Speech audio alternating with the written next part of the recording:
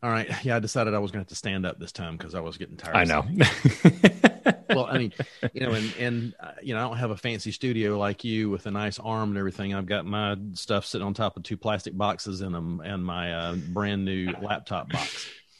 So, well, this is by no means a fancy studio. This is a $10 mic arm that's bolted onto the side of my desk right here. That it is nice because I can just kind of swing it out of the way and then pull it back in when I need to do either interviews or Zoom calls. So yep, that's really good stuff.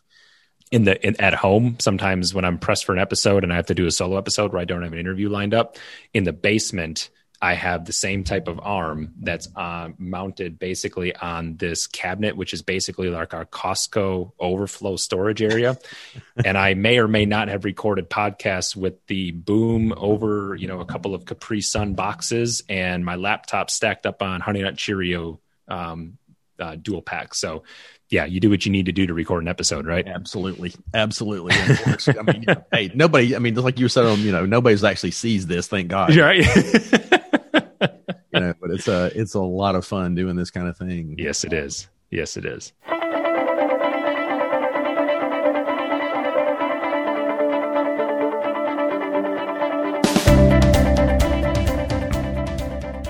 Welcome to the Vision of Leadership podcast. I'm your host, Ted McElroy. This podcast is dedicated to helping you find your wins, have a better quality of life, and become the best leader you can be. Hey, have you subscribed to this podcast yet? Don't miss an episode. They're worth every single thing you paid for them, which is nothing because they're free.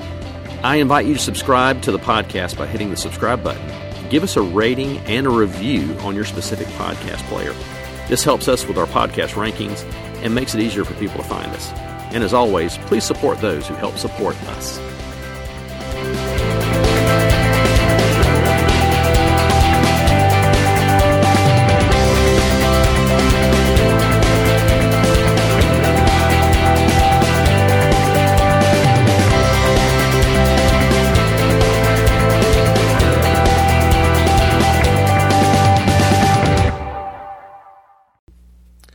On episode 102 of this podcast, Chris interviewed Justin Kwan, Michelle Andrews, and Richard Ruth.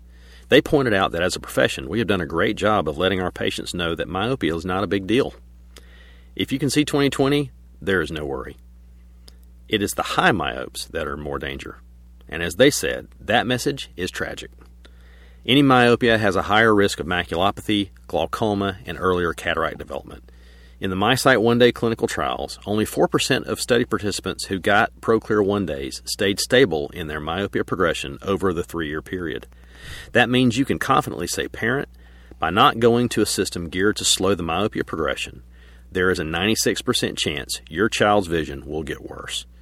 This may take away some of the choice your child has in the future as to how they will correct their vision. Choice, not fear of the disease associations with myopia, is what best resonates with parents when it comes to myopia control for their children. And with CooperVision's MiSight One Day, we now have an FDA-approved single-use contact lens to lessen the progression of myopia in our patients. Contact your CooperVision representative to find out more about MiSight One Day contact lenses. Welcome to the Vision of Leadership podcast. This is Ted McElroy, and I have today a really intriguing guest, Adam Cmejla. He is, and I apologize, I've gone blank on it's the 2020 Money podcast, and it is a really fantastic podcast as far as learning how to truly get better financial control over your practice, over your regular life, which this is all what this is all about. Adam, welcome to the podcast, The Vision of Leadership, and I'm so tickled that you're here with me today. Thank you, Ted. I appreciate it, and I'm privileged to share in the conversation with you. So thanks again. Certainly. To give you guys a little bit of background, Adam and I met at a state meeting for the West Virginia meeting. I was up there to do a speaking engagement, and he was there as a vendor to talk about his business. And we struck up a conversation because of a mutual friend that we have, and actually one of Adam's clients, Glenn Bailey, Glenn Bailey, I guess I should say. There it is. Yep. That's right. And Glenn and I were on the board of trustees for SECO for many years together and have become very good friends over the years. And he was talking about this guy that was going to be there at the meeting and who was his financial advisor. And I was like, really? He said, yeah. So he said, let's go meet him. And I'm not joking, y'all. In about 3 minutes, I thought, we are going to have a lot of fun together very soon. I see this microphone on his desk at the booth. And I said, what's up with that? And he goes, I do podcasts. I said, oh my gosh, I do too. Right. You know, and so it was this whole, and a bond was formed.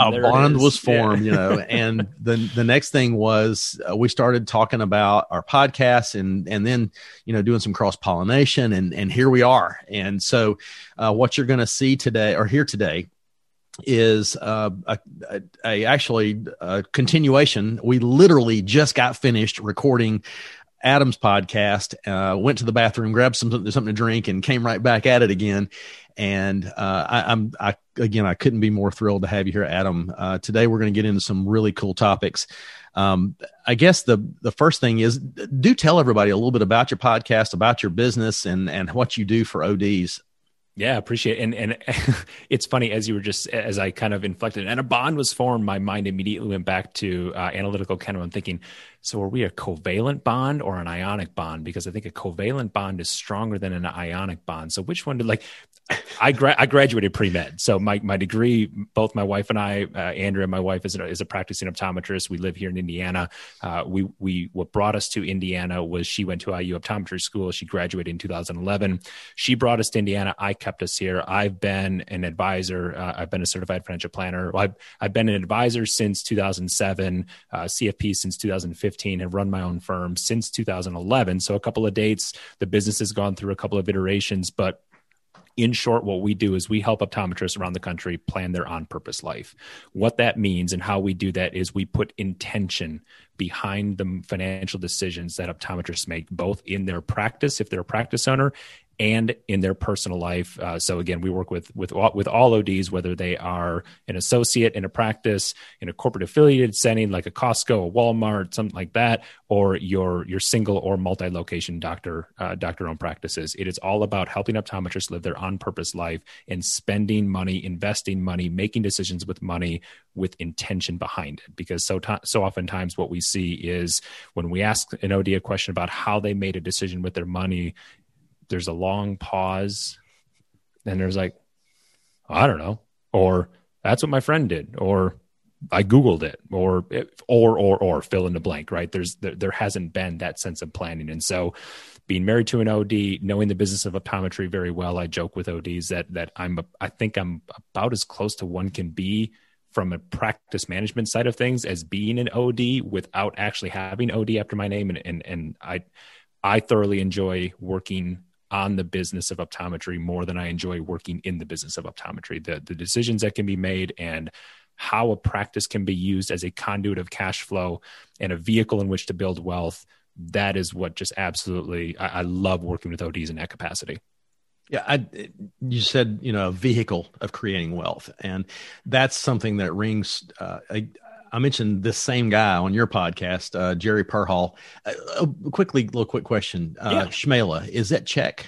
It is. Bohemian, Czech Republic. Yep. The reason I know that is because of my friend Jerry Perhall, Prchal. He has one less vowel than you do, but the same amount of letters. So he is also Czech. And but he had said, that his father-in-law, who was also an OD, and his wife's an OD, and his sister-in-law's an OD, his son's an OD. They've got a lot of that going on in their family.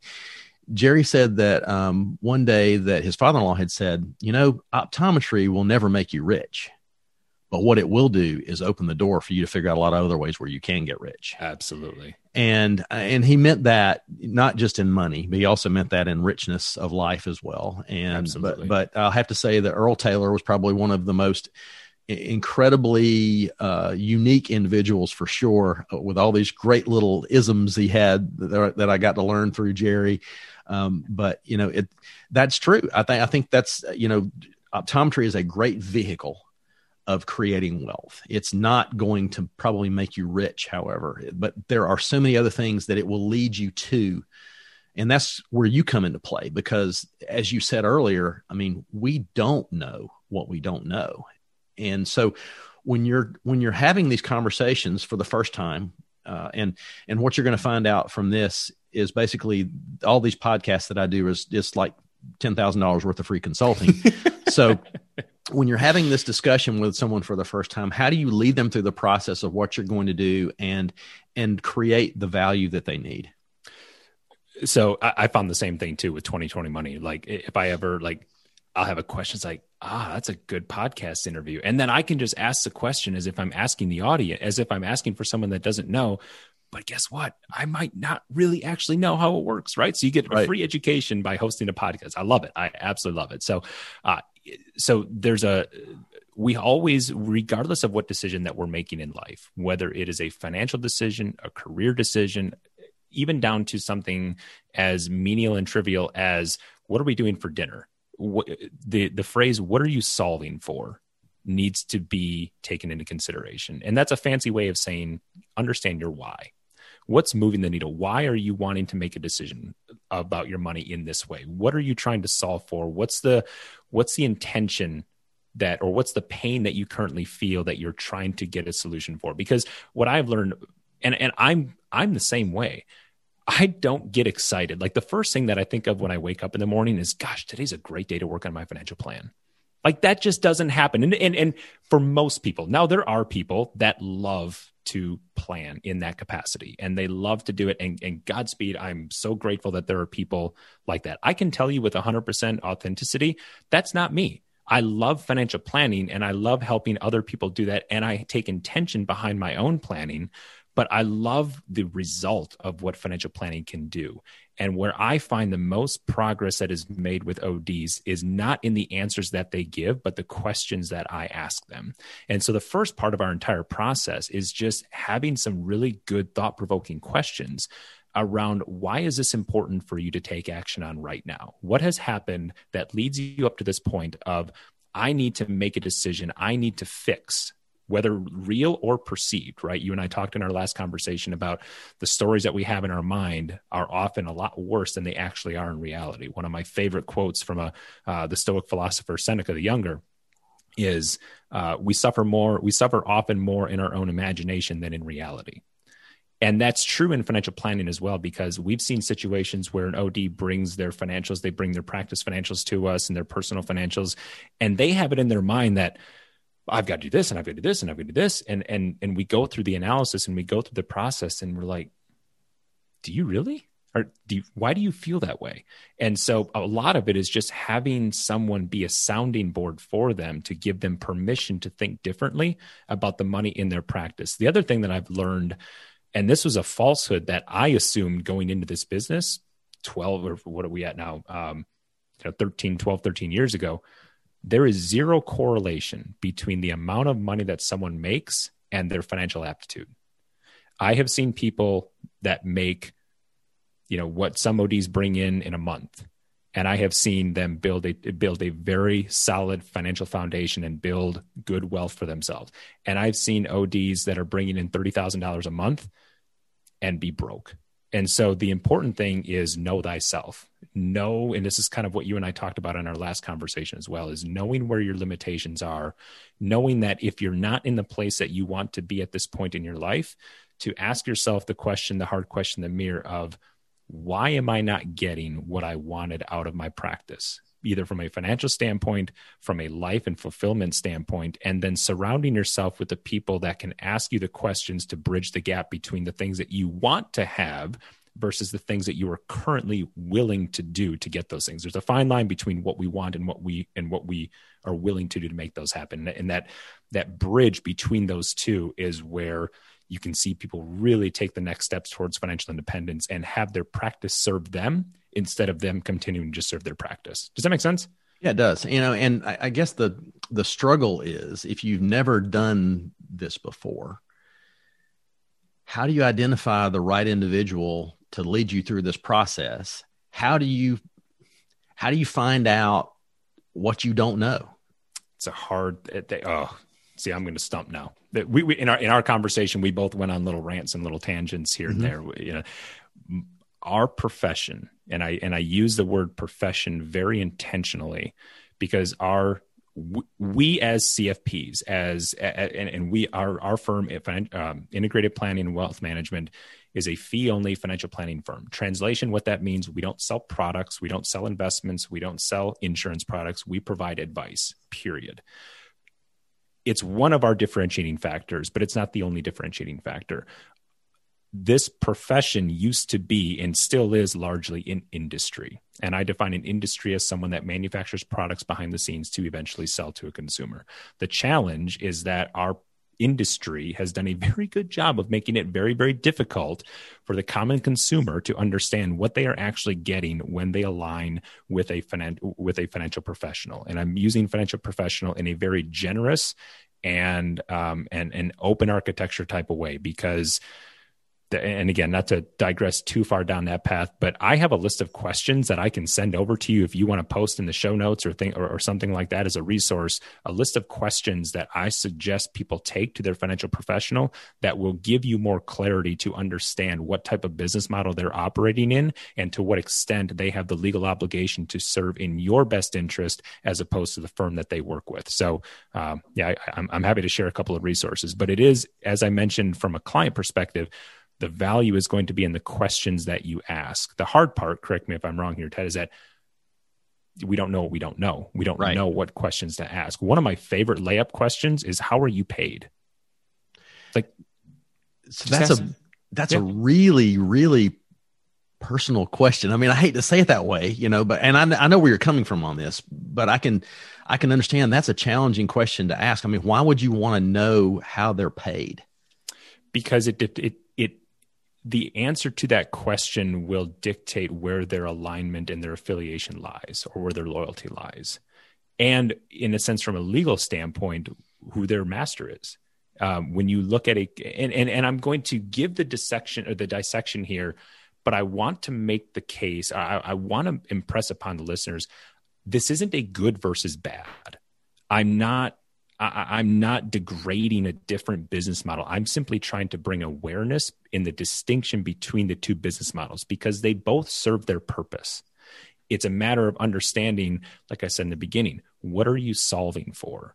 Because the biggest challenge and the biggest disconnect that happens is when a client goes into a financial professional's office trying to solve this, and the financial professional is trying to solve, the client is trying to solve X, and the financial professional is solving for Y. There's a disconnect in alignment of expectations. And so when you ask the question, how are you paid? It is one of the easiest and rip the Band-Aid off type questions that will give you that understanding. So if someone says, first of all, if they say free, they are not a not-for-profit. Right. So understand that there is an answer to that question. And if they say, oh, there's no charge for my services, you have two choices here, right? It's either decide if you want to really dig deeper, or if that's the first and only red flag that goes up that says someone is not being as genuine and forthright as they should be in their service model. If an advisor, a financial professional, an agent, whatever label and title they're using, sidesteps that question, one of two things I think is happening.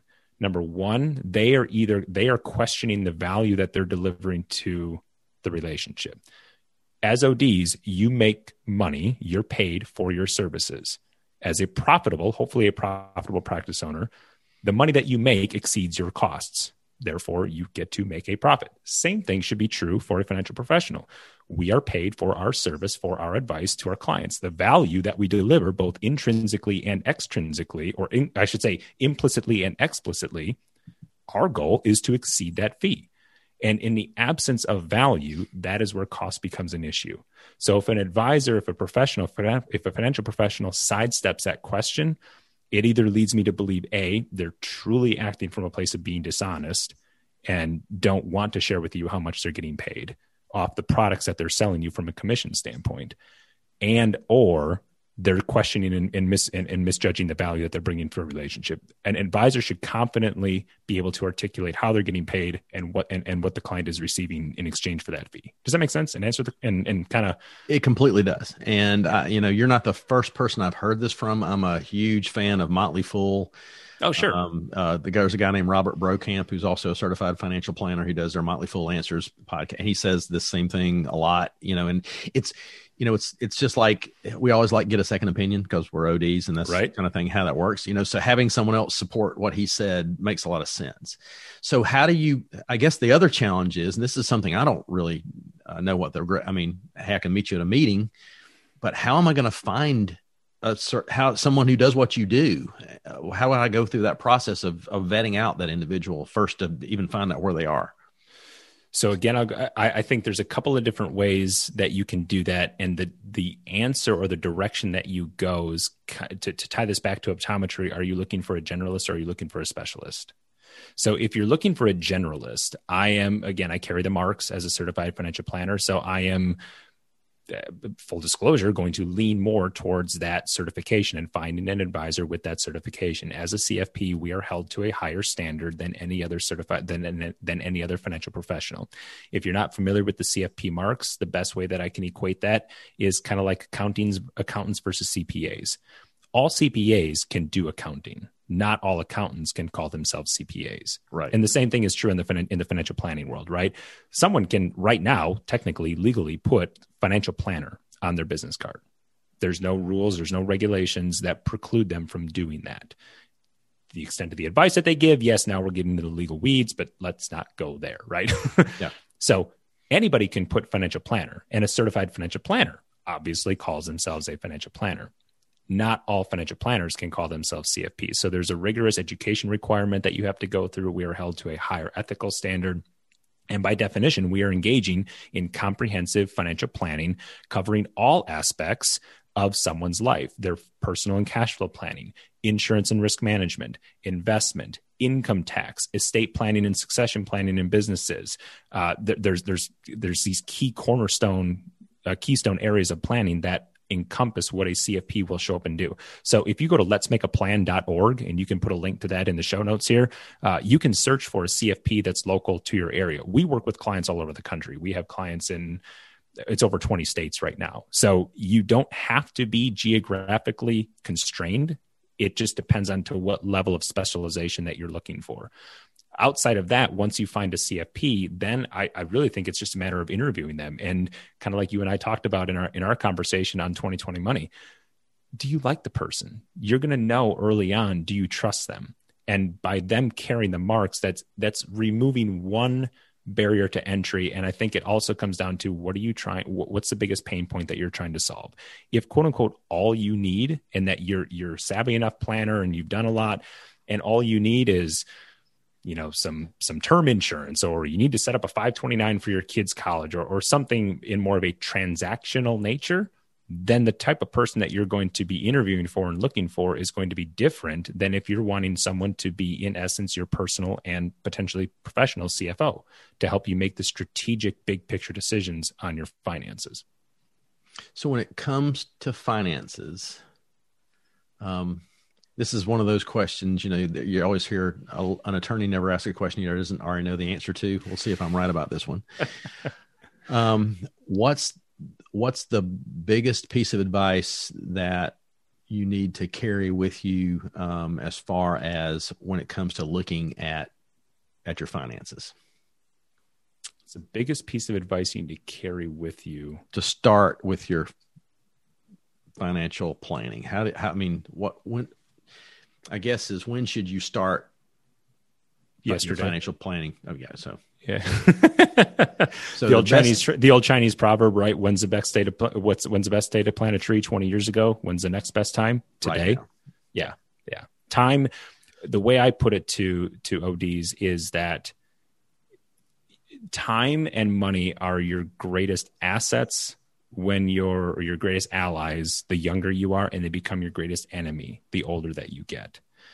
And ODs are already, I kind of identified, they're already fighting three headwinds when they get out of school.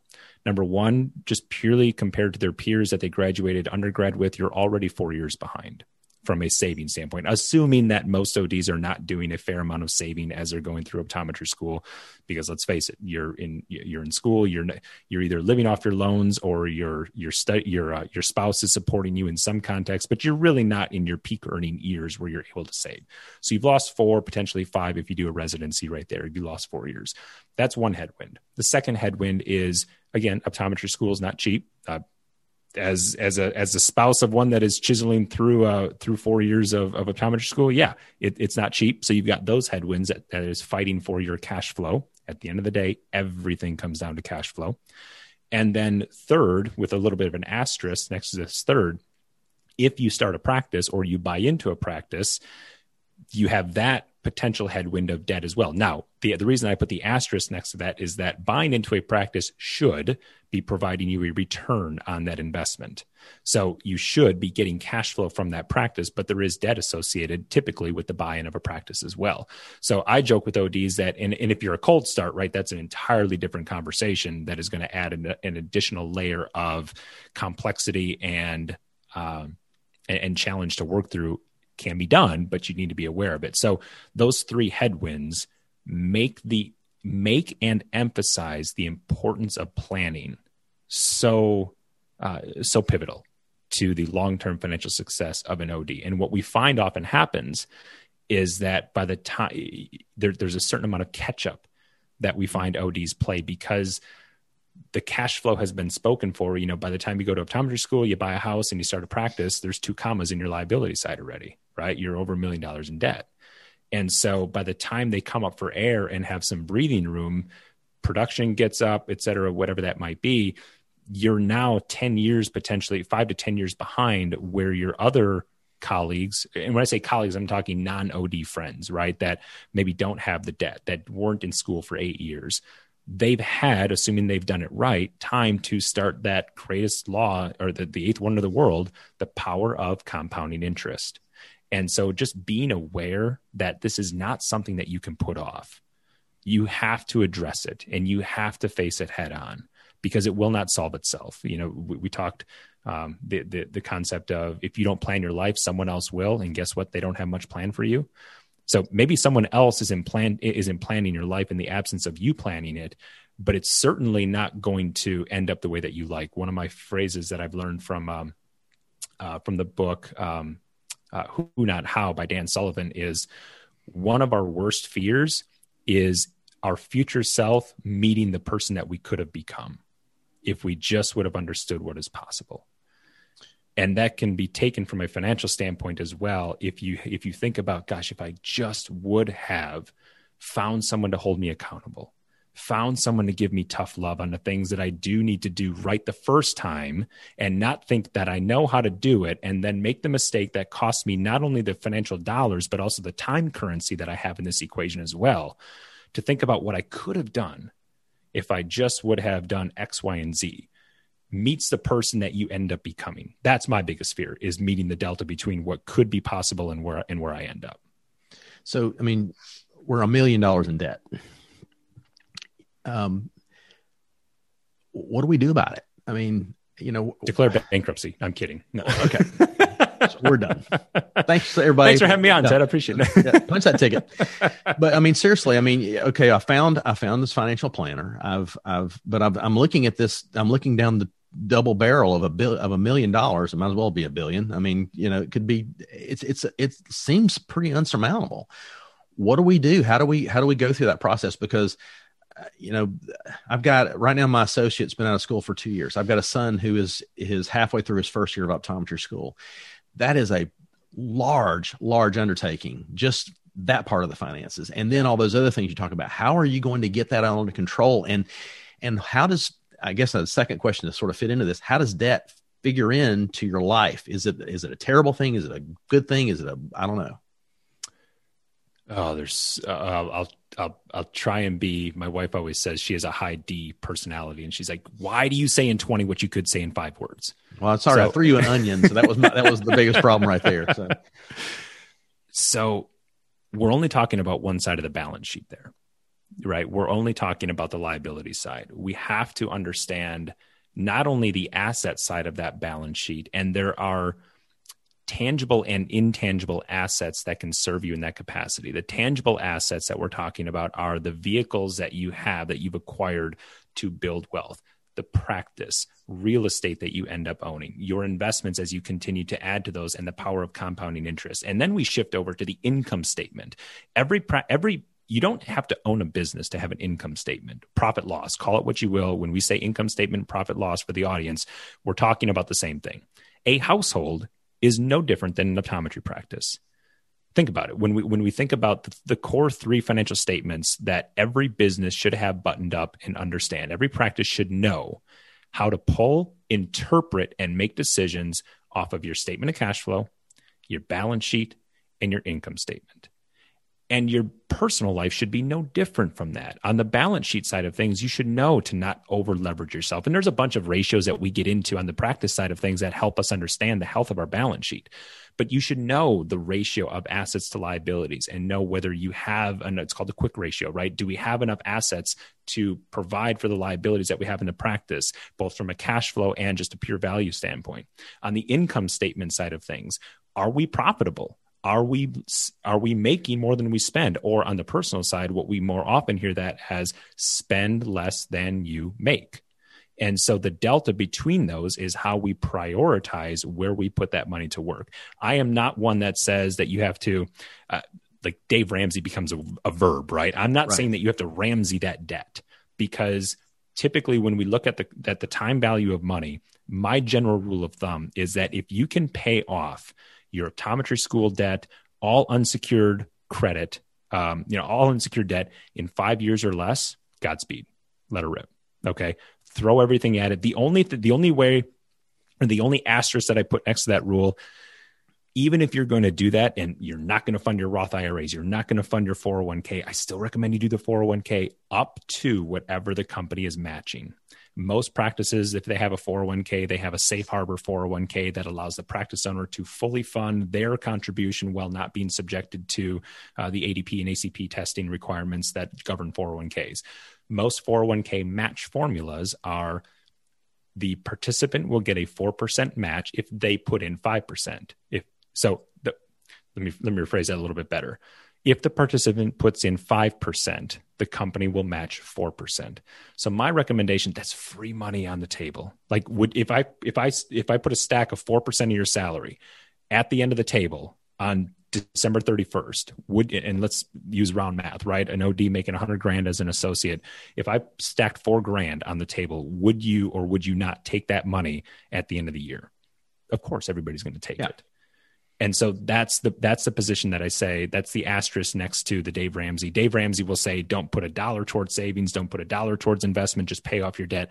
I don't believe that. I don't believe that you should do that. Put that money to work. Everything else, if you can pay off your debt in 5 years or less, then I will support. I don't necessarily always encourage it, but I will support the idea of just Ramseying the rest of your debt and paying it off.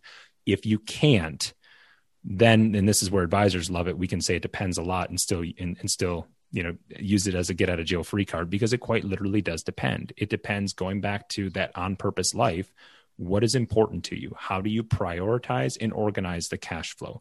We have some ODs that we talk with that are perfectly comfortable carrying their debt around for 20 years.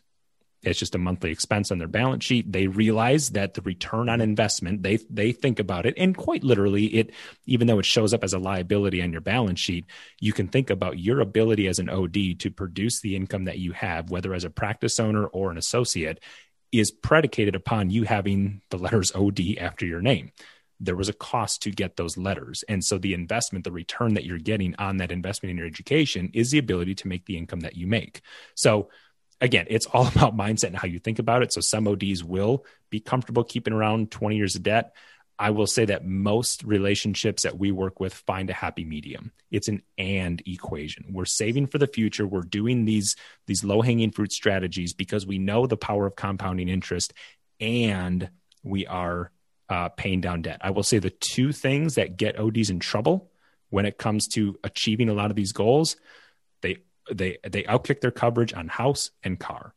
If you can manage those two big ticket expenses in your personal life, you will put yourself in from a probability standpoint, you will put yourself in a much, much better position of succeeding than if you buy as much house as your mortgage broker tells you that you can afford, and you buy as much car as you're qualified for down at the dealership. Manage those two expenses. I'm not saying everything else will fall in place, but you're giving yourself a much, much better chance at success. So one of the challenges I also see, and I'm going to speak to a specific idea of practice ownership. I mean, you and I both believe in owning your own business. Absolutely. Just we've talked about how optometry is not going to make me rich, but it certainly will give me the tools to make me rich, like we talked about. And but let's say the challenge that I've heard a lot of, I've talked to, I'll call them what my dear friend and idol, Mike Rothschild, a great American, calls reluctant entrepreneurs. Yeah. These are people who have been working in or working for someone else as an associate, no matter what level of whatever it is. It doesn't matter what it is. And they've decided suddenly that they're going to become a practice owner. And yet they've bought the house, they've got the car, they've got the family, they've got the school loan. And what they're now dealing with is this ball and chain around their ankle because they have a job. It's paying them. And now I'm going to take on more debt to have a business. What should be the thought process to making that? Because I see this is where I want to go. How do I make this decision and make it make sense for me financially without going into the poorhouse? So let me answer that question with a clarifying question first. Are you talking about the associate having an opportunity to buy into the existing practice that they're working, or are you talking them jumping off the proverbial ledge, so to speak, and opening up their own practice and giving up their income? Can I do a yes and? Yeah, of course. Okay, let's talk about both of those scenarios. So the first side of it, I'll go back to the idea of understanding both sides of the balance sheet and the relation of the income statement. If you're buying into a practice, there should absolutely be a return on equity for that purchase price. Yes, you're going to have debt service, right? If you're the practice owner, like think about the seller in this situation. At the end of the day, owning a business and the enterprise value that is in a practice is the predictability of future cash flow.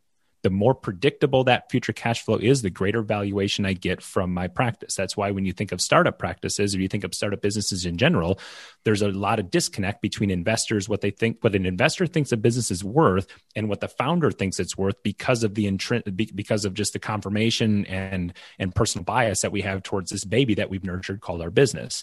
An optometry practice is, and this, like you had said, it from a vehicle standpoint, it is a phenomenal cash flow generation machine. And the beautiful thing about it is from a business standpoint, we're not making up a brand new product. This isn't some tech startup that created this product that we don't know whether the world is going to need or not, or want or desire. The business of optometry, we know what the metrics should be. We know that owners' compensation should be on the low end between 25 and on the high end, we've seen practices in the 37% range. We know non-staff or non-OD staff should be 25%. We know that rent expense should be no more than 7 to 8% of gross revenue. We know that, we know all these metrics. So the business plan is proven there. And so if you're buying an existing practice that already has the cogs of the wheel are already in place, then it just comes down to negotiating the purchase price and realizing that what we're buying, yes, there's going to be a cost for it because my investor, the owner of the business, wants to get a return on their investment. But that doesn't mean that you as a business owner should not have freestanding cash flow above and beyond your debt payment. If there's not, then you go through a debt restructuring. Then you look at, okay, maybe I can't pay this practice off in 5 years. I need to pay it off in 7 years or 10 years. And you extend the note. Yes, the cost of that note might be a little bit more, but at least you're able to participate in the future cash flows and thus enterprise value of that practice. Does that make sense on the first situation? Yes. The second equation is much more of I don't want to say precarious, but there's the unknown of proof of concept. And what I mean, more nuanced. It's more nuanced, and you have more ways to screw it up, for lack of a better word, right? If you're going to be going off on your own and hanging a shingle and doing a cold start, we know again, back to what I said, we know the business plan. We know do this, don't do this. We know the geographic numbers to support a practice. Like we have all of these. It still doesn't have proof of concept on how you decide to color that canvas. I guess from a painting standpoint, my first example, you're buying a paint by numbers. This, you're working with a blank canvas. So on the paint by numbers, kind of don't screw it up. And I'm being kind of curt there and harsh, but you've got the vision there. You've got what the picture should look like. Just stay inside the lines and lather, rinse, repeat. On the on the cold start that you're thinking about making that proverbial leap into entrepreneurship, you've got a blank canvas there. And so you have to first understand, are you an artist and can you create the picture that you want? Not the first time, because newsflash, it's not going to go as perfect as you think it's going to go when you start a practice, which I think is the importance of having the proactive conversation with the practice that you're working in, and do one of two things. If you're going to do a cold start and you're going to completely walk away from your existing practice, you need to be comfortable not taking a paycheck for at least a year. So you need to have a war chest of cash on hand that your family does not need to think, you and your family, if you're married and kids and dog, picket fence, the whole 9 yards, right? If you're in that position, you need to be comfortable not taking a distribution out of your business for at least a year. That's what I've seen from experience standpoint. That's my recommendation. If you can have a proactive conversation with the practice that you're currently in and work on some type of phase out. We've had a lot of clients that have either bought an existing practice that was kind of a fixer-upper from an investment standpoint. We talk about this as a value buy, right? What they're buying to practice on sale, so to speak, and what they're purchasing is the upside potential of that practice, where they went into it and they're only the patient flow is such that they're only able to see patients 2, maybe 3 days a week. And so they gap fill their schedule and thus their income by either picking up fill-in work or grabbing a corporate location or staying on in the current practice. To your example, they're staying on in the practice that they were in and working proactively with that practice owner to say, I want to do this. Make sure you honor your non-compete and any contractual arrangements that you have with your own, with your current practice owner, but see if you can phase out that way and give yourself a little bit more of a runway. But you need to have cash in the bank. If you don't, in my first example there, or in my example of a cold start where you're completely going cold turkey and starting off on your own, you have to have that year's worth of cash in the bank on the personal side of things. In the absence of doing that, what you will find happen, and again, I'm saying this from experience, what you will end up doing is you will make decisions in your business that will compromise the conditions of success, because you feel like you need to do it in the you need to take money out of the business. And money, capital in the first couple of years of a practice are the oxygen. It's the lifeblood of that business. Cash flow is king, personal and professional, especially in a startup. Does that make sense? It does. It really does. And I think that's, I got to remember to breathe here because I'm just like going and going. I think that's probably the biggest challenge is, you're looking again at the shackle that you got around your ankle, and you think it's just so overwhelming you couldn't possibly make it, but yet so many people do, and some of them do it just in spite of themselves. Right. But for those that have the wise consult from someone like you, it makes it significantly easier. And I think that's part of the other challenge is we're so terrified to ask for advice. And I don't know what it is that makes us that way. If it's just the pride that we have that we know everything, or is it just the pride that we don't want to tell anyone we don't know what we don't know? I don't know what that is, but if you had the ability to tell someone to get past this, how do you coach them through saying it's okay? So we've all seen the movie The Lion King, or I'm assuming we've all seen the movie The Lion King, yep. Right? And there's a point in The Lion King where Scar leads Simba down in the valley and the stampede happens. And then I hope I'm not spoiling this for anybody, right? If you haven't seen, I think we're good. Yeah. And Simba wanders off and he abandons the tribe. And later on in the movie, he's blaming himself for what's happening. And Rafiki, the monkey, right? As he's walking next beside Simba, he takes his stick and he whacks him on the back of the head. And Simba's like, oh, what'd you do that for? And he's like, doesn't matter. It's in the past. And it's the same metaphor. It's a story that I use to impress upon ODs that what you did don't shit on yourself. It's not a good look and it's not a good smell. Sure. Right. So I should have done this. I should have done this. I should have done this. Any good advisor worth their weight and is doing planning for the right reason, you should never feel talked down to, insulted, embarrassed, feeling belittled for things that you did in the past, because you know what, we can't change them. And so understand, what can I do? What have I learned? My grandma always used to say, it's okay to make mistakes every day, just make new ones. So what have you learned from your mistakes? And how can I use the knowledge that I now have to have the wisdom to not do that again. And then back to my favorite metaphor, my philosophy and approach to 2021 is, what am I solving for and who, not how? I've already demonstrated that I didn't really know what I was doing in the very beginning, or even with the best of intentions, I didn't know what I didn't know, because guess what? OD doesn't equal CPA. It doesn't equal CFP. It doesn't equal JD. And so who can I surround myself with to give me the right answer the first time, that's in my best interest, that's in alignment with what I want to accomplish, and then move on from there. And then, we talk about this hedgehog concept that Jim Collins talks about in his book, Good to Great. And then a monograph to that is called Flywheel, which is this idea of the hedgehog concept is understanding, what am I deeply passionate about doing? What am I the best in the world at doing? And what drives my economic engine? And when you find the intersection, that you make that a Venn diagram, if we're thinking about this from a conceptual standpoint, make that a Venn diagram and just show up every day doing that, and surround yourself with the people that can help you do the other things that need to be done well to give you the greatest chance of success in life, financially, professionally, personally, maritally, spiritually. Again, we could lead on and on and on right. All aspects of your life.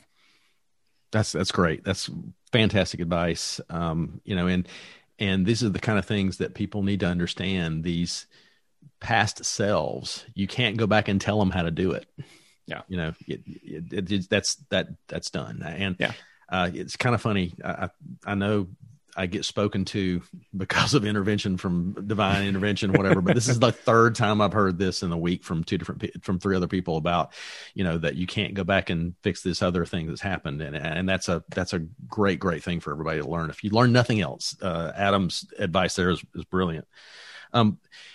We talked a little bit about percentages and how things should work. Mm-hmm. So now you've got this established practice that's been around, say, 27 years, and there's no debt. Good. There's the potential for an associate to come in as a partner, and you're still trying to figure that sort of stuff. For those of you who don't understand, I'm talking about myself. This is $10,000 of free advice comes in. One of the things I started noticing when I was looking at my income, when I was looking at my profit and loss statement, was a lot of those numbers, the percentages started shifting a lot. I no longer had the mortgage on the building. I no longer had any equipment expenses except for this one. I was getting it for 0% interest, and I would be stupid not to take their money. Yep. But and suddenly the percentages started getting out of whack. Am I doing something wrong? Is that something that's a common thing to see? I just don't know. Now, when the only IOU on an income statement is you, then everything, most practices don't have an expense problem. If they have any problem at all, it's a lack of income problem. Yes, you can have, I've seen practices that completely over-lever up on equipment and buy the latest, greatest technology and have all these different cameras and things in the office and don't have the patient base to support it and the revenue. But most practices have an income that are in essence struggling, have an income problem. On the expense side of things, and when we shift that over on the liability side of things, as that liability column of your balance sheet gets smaller and smaller and smaller, we know that a net worth statement in a practice, assets minus liabilities equals equity, or shareholders equity. And so said the other way, assets equals liabilities plus shareholders equity. And so as the liability in that equation continues to go down, the shareholders' equity continues to go up because they have to balance out. And so there's nothing wrong with that. The thing that I find interesting about what you had just said there, Ted, is that we get so used to thinking about our practice in such a way that when it starts to look different, our monkey brain kind of says, oh, something's wrong. What'd I do? How'd I screw it up? And it's just a matter of trusting. And this is where, the GIBO, right? Garbage in, garbage out from a financial statement standpoint. One of the biggest mistakes that we see happen with practice owners that come in for even just for an initial consult that we look at is their financial statements are all out of whack. They'll have their We've seen it where in 2020, the PPP loan, the paycheck protection program, we saw that classified as income on the income statement. We've seen doctor salaries that have not even been broken, that aren't like, I believe that you should have doctor salaries broken out on your income statement so that you can very quickly and easily get an understanding as to what the practice is producing per doctor wage paid and grow. Like, you have to have your financial statements in order for you to be confident in the data that you're seeing and thus trusting in the feeling that you have. So just switching your mindset. I mean, from what you had said, it sounds like you have a good problem to have, right? The biggest problem that we've heard from ODs this year is like, I have a lot of cash in my business. What do I do with it? Yeah. And that is terrifying. I got to say, I mean, just because I'm just so terrified that I'm going to turn around and the cash is going to be just gone. And this is where I lean on one of your former guests on your podcast and one of my classmates and dear friends, Mick Kling, just the advice that I was able to get from him and, taking some of that money and putting it where I'm not going to touch it and I'm not going to look at it and it's going to be away from me. So when I do have to have it, it's there and I'm feel a lot more comfortable about it.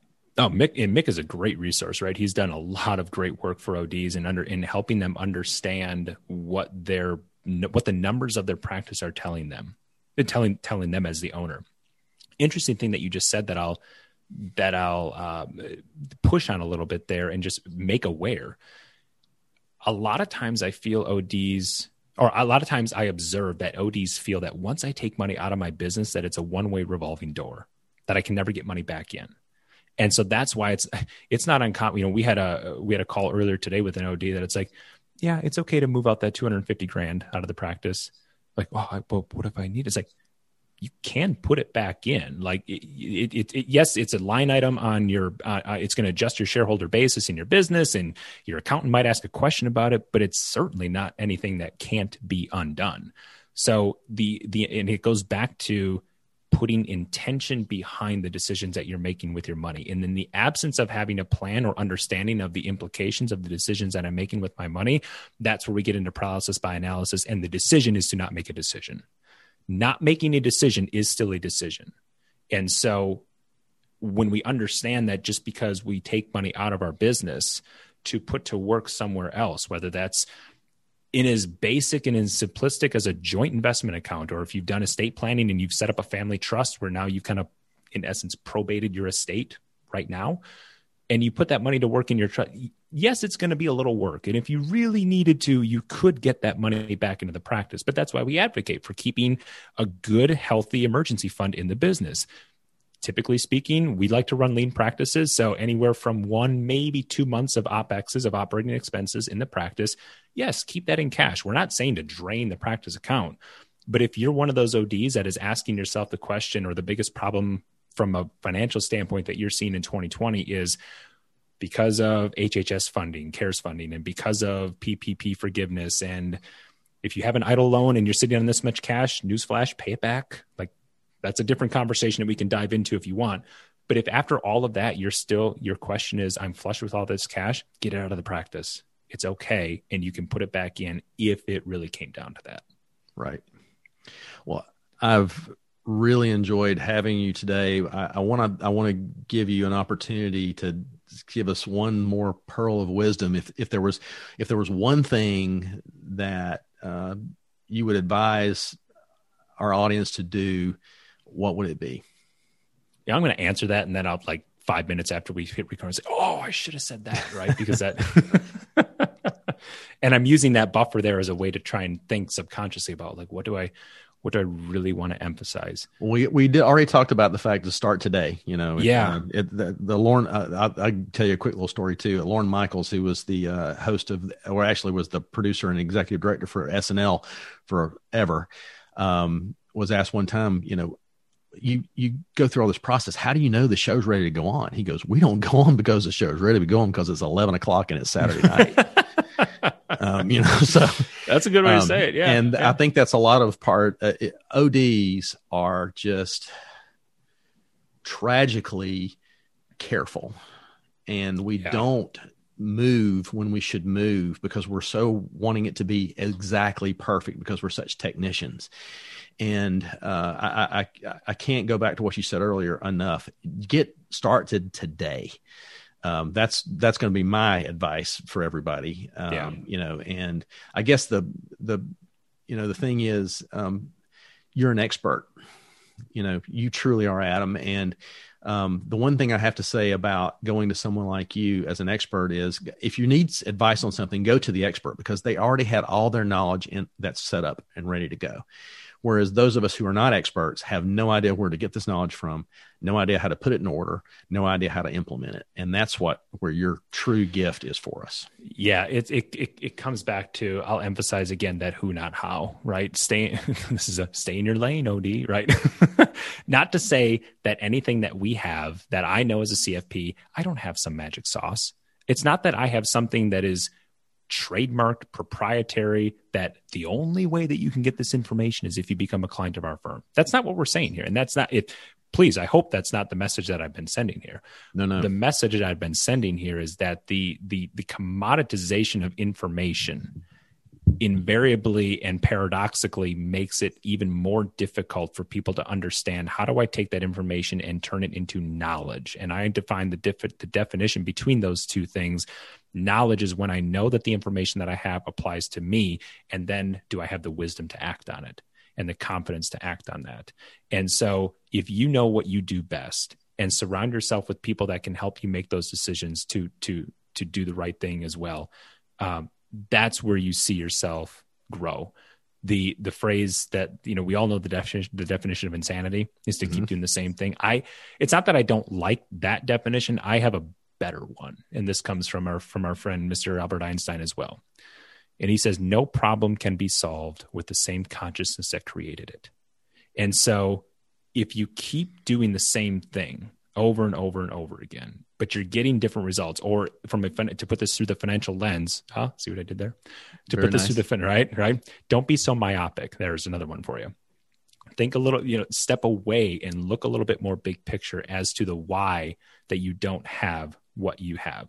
Financial success is simply the multiplication and the combination of daily, weekly, monthly habits that you've been making with your money. And in the absence of having someone look at that objectively, unbiased, to tell you where you should have gone left instead of gone right. And again, it's not to impress upon, Ted, you shouldn't have done this. It's like, let's talk about these things. Let's understand why that was made. And now how do we course correct? And it's in that course correction that you can now align your intentions with your actions and have your money and your practice work for you instead of you continuing to show up and work for your practice. And as I've had more conversations than I care to admit, have ODs tell me the only way I'm going to be getting out of this practice is with two solid lines behind me where they drag me out in the stretcher. Like that's not what any practice owner wants. And in the absence of putting different plans in place, if that's the way you feel right now, then you have to look at the conditions of how you're showing up professionally, personally, and yes, financially, and say what needs to change. And it starts with you. So with that, again, I appreciate it. Thank you. That's great advice, Adam. And I think that you just really brought that one right home. And tie also around at Christmas time here, right? Yeah. But the other thing that was really great about that is something that's I've had a lot of happening lately is this incremental growth idea, and Atomic Habits style. Atomic Habits, or all sorts of different things. I mean, just it's this resonating thing that I keep hearing over and over again. And all these people that you admire, audience, Adam, me, that you admire, that you see, that just are just at these pinnacle points of their life. It's because they've been working slowly at this for their entire careers. It did not happen overnight. And also another thing that happens too is if you ever walk through the woods and you see a turtle up on a fence post, you pretty much know it didn't get up there by itself. Someone put it there. Right. And that's the same thing that happens too. We're all feeding into each other. Don't be afraid to ask for advice. Don't be afraid to go to someone who has an expertise and can advise you and give you the right situations. Thank you so much, Adam. I appreciate your knowledge and your time. And I know our audience is going to be so much better for what we talked about today. Thank you so much. I appreciate being on. Again, for listeners, if if you're interested in learning more about like some of the things that we're talking about here, check out 2020 Money Podcast. It's been a passion project of mine. Our goal is to just, again, help optometrists make the best and most educated and informed financial decisions in their life, in their business. So again, appreciate the opportunity to come on and share in the conversation, Ted. And I can promise you this won't be the last time you'll hear from Adam on our podcast. I appreciate that. Thank you.